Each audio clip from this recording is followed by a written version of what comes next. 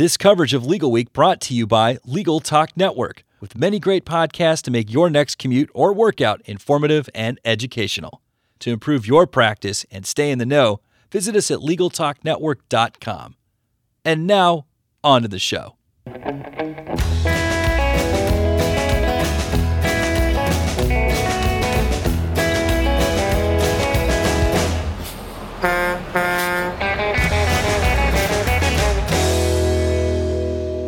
Hello and welcome to On the Road with Legal Talk Network. I'm Ralph Baxter and it's my pleasure to host this episode. We're here at Legal Week 2020 in New York City, and we're going to talk to four people who conducted a panel on the Big Four, ALSPs, and the restructuring of law firms. We have Gina Passarella, who is editor-in-chief of the American Lawyer magazine, Carl Kong, who is SVP of product at Axiom, Nick Brew at EY, where he is lead knowledge analyst for legal and tax, and Luis Guerra, who is global leader of Deloitte Legal. So thank you all for joining us. I hear this was a great panel. I wasn't able to attend myself, but I heard it was great. I heard you had standing room only. And so let's start with Gina, who moderated the panel, and ask her to tell us some of the highlights of the panel. Thanks, Ralph. So really the purpose of this panel was to understand what's happening outside of your traditional law firm model and understand the strategy and the opportunities that are available to law companies, the Big Four, and how law firms are trying to match that capability. And I was really struck by the theme of collaboration across this group, and I don't think that they were just being polite because they were sitting next to one another. I think that there's a real interest and effort afoot to have law companies, the Big Four, law firms, other tech companies really work together to solve client problems. And the other theme for me that I thought was really interesting was just like law firms are trying to figure out how they can best compete in this market, so too are law companies and your non-traditional providers. They are making acquisitions, doing spin-offs, partnering with different people, really trying to figure out the answer to that Rubik's Cube of how do we get clients the services and the solutions that they need. So the collaboration that was discussed was collaboration with the traditional providers or collaboration internally within these individual companies? All of the above, really. It could be a law firm with the Big Four, Axiom working with a law department. It's three companies joining together in one. Really, the sky's the limit. So let's turn to Carl. Carl, how about sharing with us some of the points that you made during this panel as the Axiom representative? Yeah, absolutely. So I would say that there's a couple of things that we really wanted to make sure that we focused on. One is, how do we make it very specific for people? I think that one of the things that we talked about early on is that historically stigma is probably too strong a word, but there's probably a perception that, working with a law company or working with a Big Four, working with kind of a non-traditional firm is something that only some firms do, but maybe not ours. And so a lot of what we talked about was how to make that real for you. So in Axiom's case, and I think some of my colleagues over here should also speak a little bit about their experience, but in Axiom's case, we had about 3,000 engagements last year across 1,000 different legal departments in 7 countries. We work with about half the Fortune 100 and a third of the Fortune 500. And so talking through real actual client examples where we're partnering with law firms to help global investment banks respond to LIBOR, or working with an offshore legal process outsourcer to help a global retail company kind of improve their commercial contracts organization. But these are real client solutions that are increasingly widespread and on demand in the market. And I think helping bring that to light for people was a real kind of highlight for me. So when you partner with law firms to work on behalf of a shared corporate client, whose idea is that? Is it the corporate client that decides that's going to happen, or is it you, or is it the law firm? It's a great question, and it really just depends on the circumstance. There have been situations where, in the case that I gave earlier, the global investment bank went to the law firm and said, we would like for you, AmLaw 20 firm, to take the lead on this LIBOR response. LIBOR being having to do with benchmark reform and requiring a whole lot of contract renegotiation and data extraction. And in that particular case, they said, we want you to take the lead, but we don't want you to do all the work. Here's 3 law companies that we'd like for you to work with. You can choose from among them. The only thing that we care about is that you get the work done in a high quality way within a certain cost model at the end, and go figure it out. And so the law firm in that case came to us, but it was ultimately the client's idea. There have been other situations where we've gone to market together with a law firm and said, we think that we have a better mousetrap against, one case or the other, whether that be a privacy regulation or an M&A deal, and let's bring that concept to a client to help them better. So what do you think it is? What is it? You know what it is. What is it that causes a corporate client, in the example you just gave, in which the client says to the outside law firm, you do this part, but I want the rest of it done by one of these 3 alternative providers. What is it about the alternative providers that makes them preferable to the law firm? Well, I think at the end of the day, the client's really trying to achieve a certain outcome, whether that outcome be a set of costs that they're trying to hit, some kind of budget that they're trying to hit, whether it be some kind of transparency in terms of how the work is being done, in terms of the way that technology or data is being used to actually measure, assign, track the work, or whether that be kind of relying on project management experience in order to be able to get a certain body of work done within a certain amount of time. And those are skills that some law firms have built in-house themselves, and in some cases, those are capabilities that the Big Four, law companies like Axiom, can also bring to the table, as well as, of course, that the talent to actually do and lead the work. And so it's kind of that combination of I don't think it's necessarily about, these are the capabilities that are really attractive to me, and I want you to get those capabilities. I think this is the outcome that I want to achieve.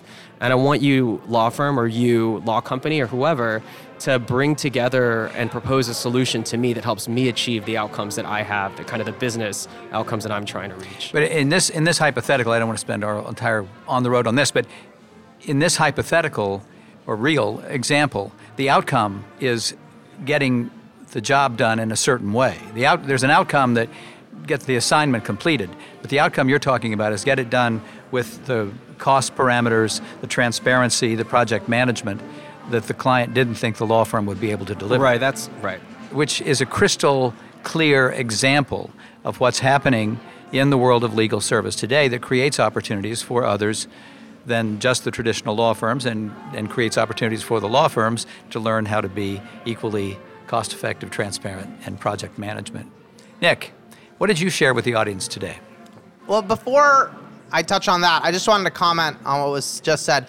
I actually think a lot of clients sort of come to the legal ops or legal managed services or sort of new approach to law.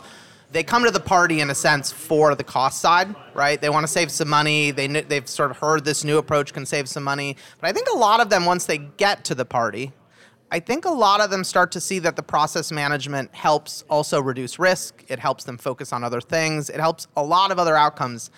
I will tell you, I've seen law departments tell me this. I've seen it actually play out. I think we're also starting to see some data come out on the legal market where we're starting to see the law departments that have actually started to outsource most, that have started to use third parties for services that they used to either do in-house or used to send to law firms, are starting to show that they are able to focus on the things they really want to focus on. So I do think there's sort of multiple sides of this, and it depends on where the law department is on the journey. As far as what I shared today, I think it probably touches on what Carl just said. I think the market has evolved a lot over the last 10 years. I think you kind of seen that evolution even at EY, right? A year ago, we acquired Riverview Law. 6 months ago, we acquired Pangea 3 from Thomson Reuters. We've invested a lot in legal advisory capabilities in terms of actually hiring lawyers. We've invested in relationship managers, people to actually work with law departments. The capabilities of the Big Four and also law companies like Axiom, I think, have evolved to the point where we are a true solid option for law departments who are looking to do things slightly differently and that are looking for a different kind of solution that they were getting. So let's go back to your first point. So you're saying that not only can these alternatives be less expensive, they can be better. Yeah, I'm saying that I think that they can allow law departments, one, to free up resources. If they work with outsourcers, right, they work with a third party who can do large portions of work wholesale, it frees them up to do other things. We've seen this in other services. We know the data on outsourcing not in the legal market. It shows consistently that yes, there are cost implications. Of course, that's part of the story, but there's also lots of other implications in terms of management being able to focus on the things they want to focus on, access to technology, access to data, all sorts of things that are net positives at the end of the day. And you say there's data to support the idea that this is a preferable alternative, not just a cheaper one? Yeah, so EY did a survey of 1,000 law departments last year. We asked those law departments how much they outsource. We asked them individual questions of, do you outsource this kind of service, that kind of service?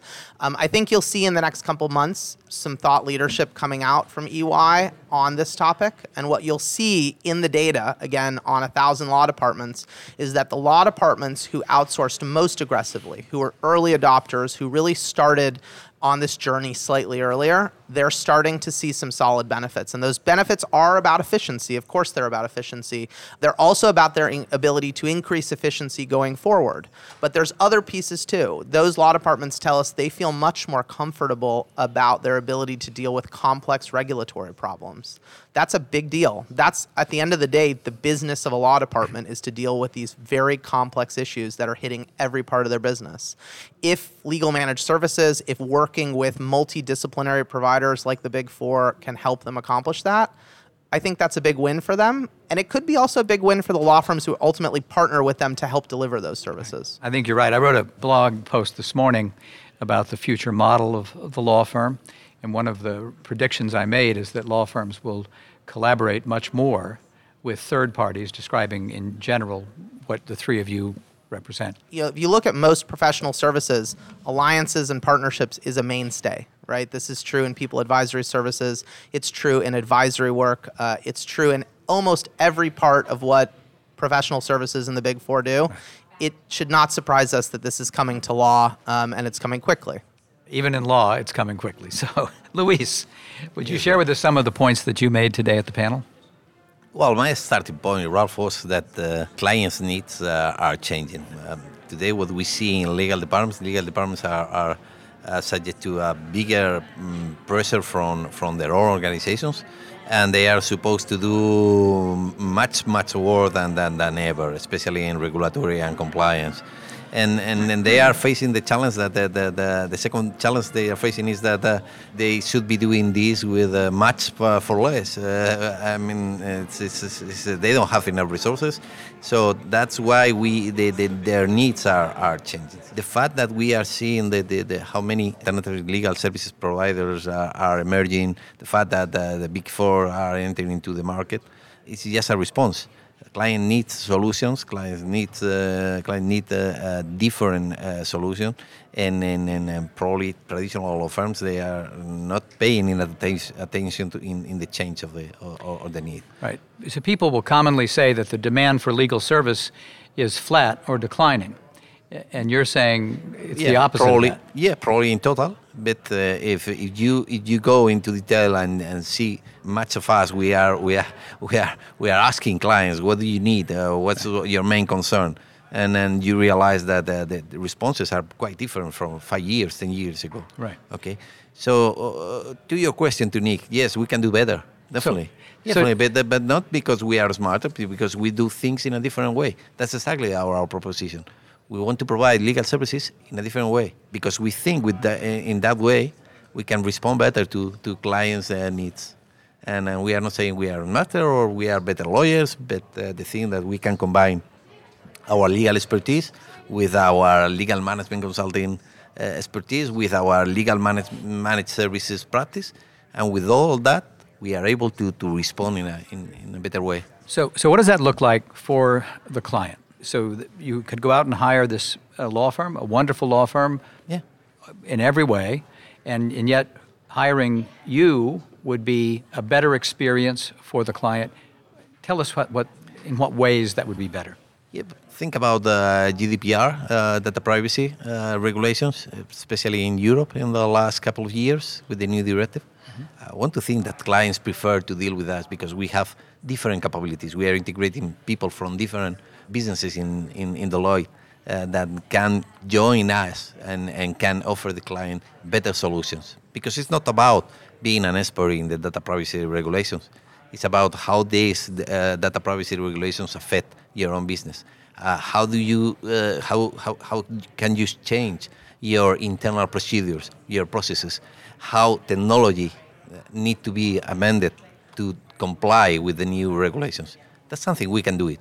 And that's why I think most of that work came into us or in other new players like us, being Action, EY, or whoever, but different from traditional law firms. So how are your people different from the people in the law firms they otherwise would turn to? Well, the fact is that they are lawyers. Yeah, we hire lawyers, but we want them to think in a different way. First of all, they are part of a multidisciplinary firm. So they are in permanent contact and they are working together really, really close with people from consulting, from risk advisory, financial advisory, even audit. So that's changed the mindset.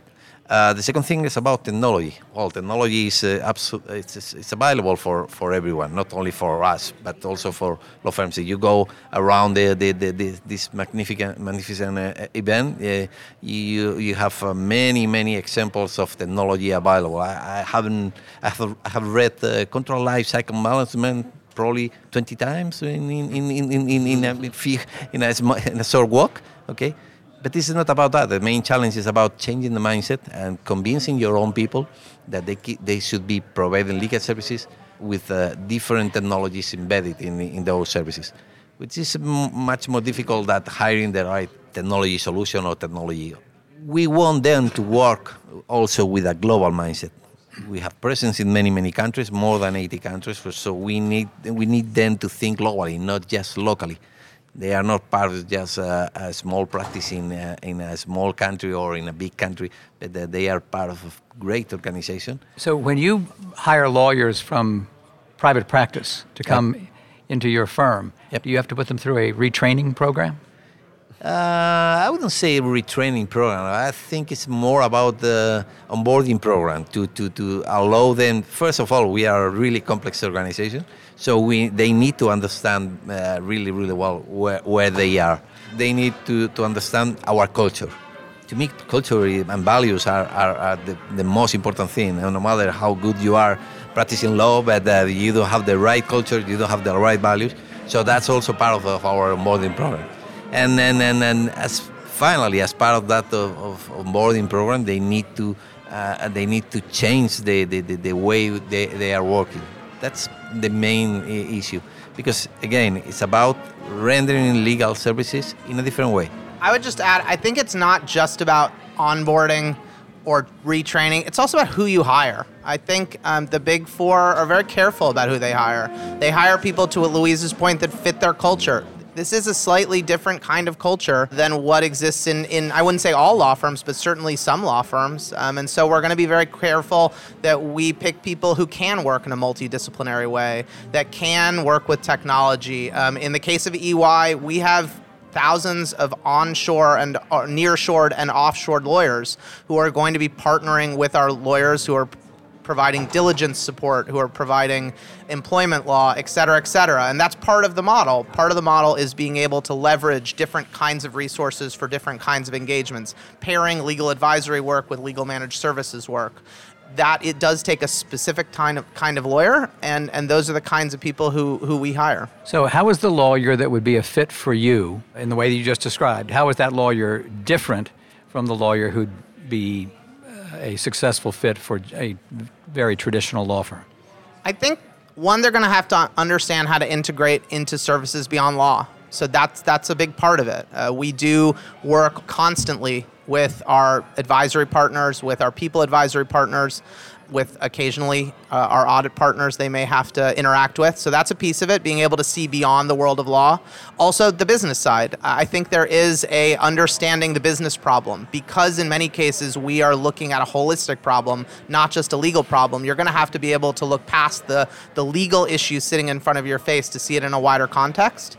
Many lawyers can do that, some can't, and obviously we're going to target, the people who can.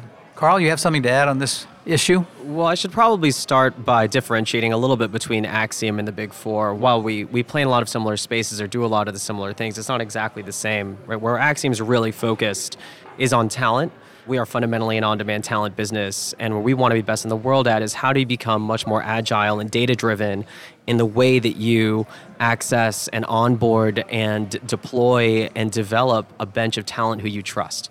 And we serve a couple different constituents. We serve the in-house counsel and we serve the lawyer. And on the in-house counsel side, the problem that we're trying to help them solve is really around, well, it's really about navigating three challenges, frankly. One is, how do I get good performance in the face of growing and highly dynamic workflow? Second is, how do I respond to requirements to actually demonstrate value? And third is, how do I build a team for the future? And we do that by building a global network of about 2,300 lawyers and counting, and letting the client tap into that on demand, whether that be an individual for a period of time, or in the case of one technology company, 60 lawyers moving through your department where we're helping to manage your onboarding, your knowledge management, and just help you get more value and accelerate the speed with which you're actually bringing talent to market. Now, all of that as a backdrop, I think that to your question about, well, what is it that's different or unique about kind of the lawyers that you're bringing on board? Frankly, there's not that much different, actually, between at least in our case, some of the top lawyers that we're wanting to bring on board and those that you might find at your firm. For us, of those 2,300 lawyers, the average amount of experience, the median amount of experience is at least 15 years plus, although they range from new grads to former general counsel, former law firm partners. The skills that we really look for, while yes, practice area expertise is crucially important, it's the same thing that will be really important anywhere, which is, do you have great client hands? Do you build trust? Can you integrate well into a customer's department or a client's department? Do you give actionable, pragmatic, consistent advice? I think what's different, or what's changing over the past few years, is lawyers who are increasingly coming to us and saying, I'd like to build a new skill set. I'd like to talk about what it means to lead a team.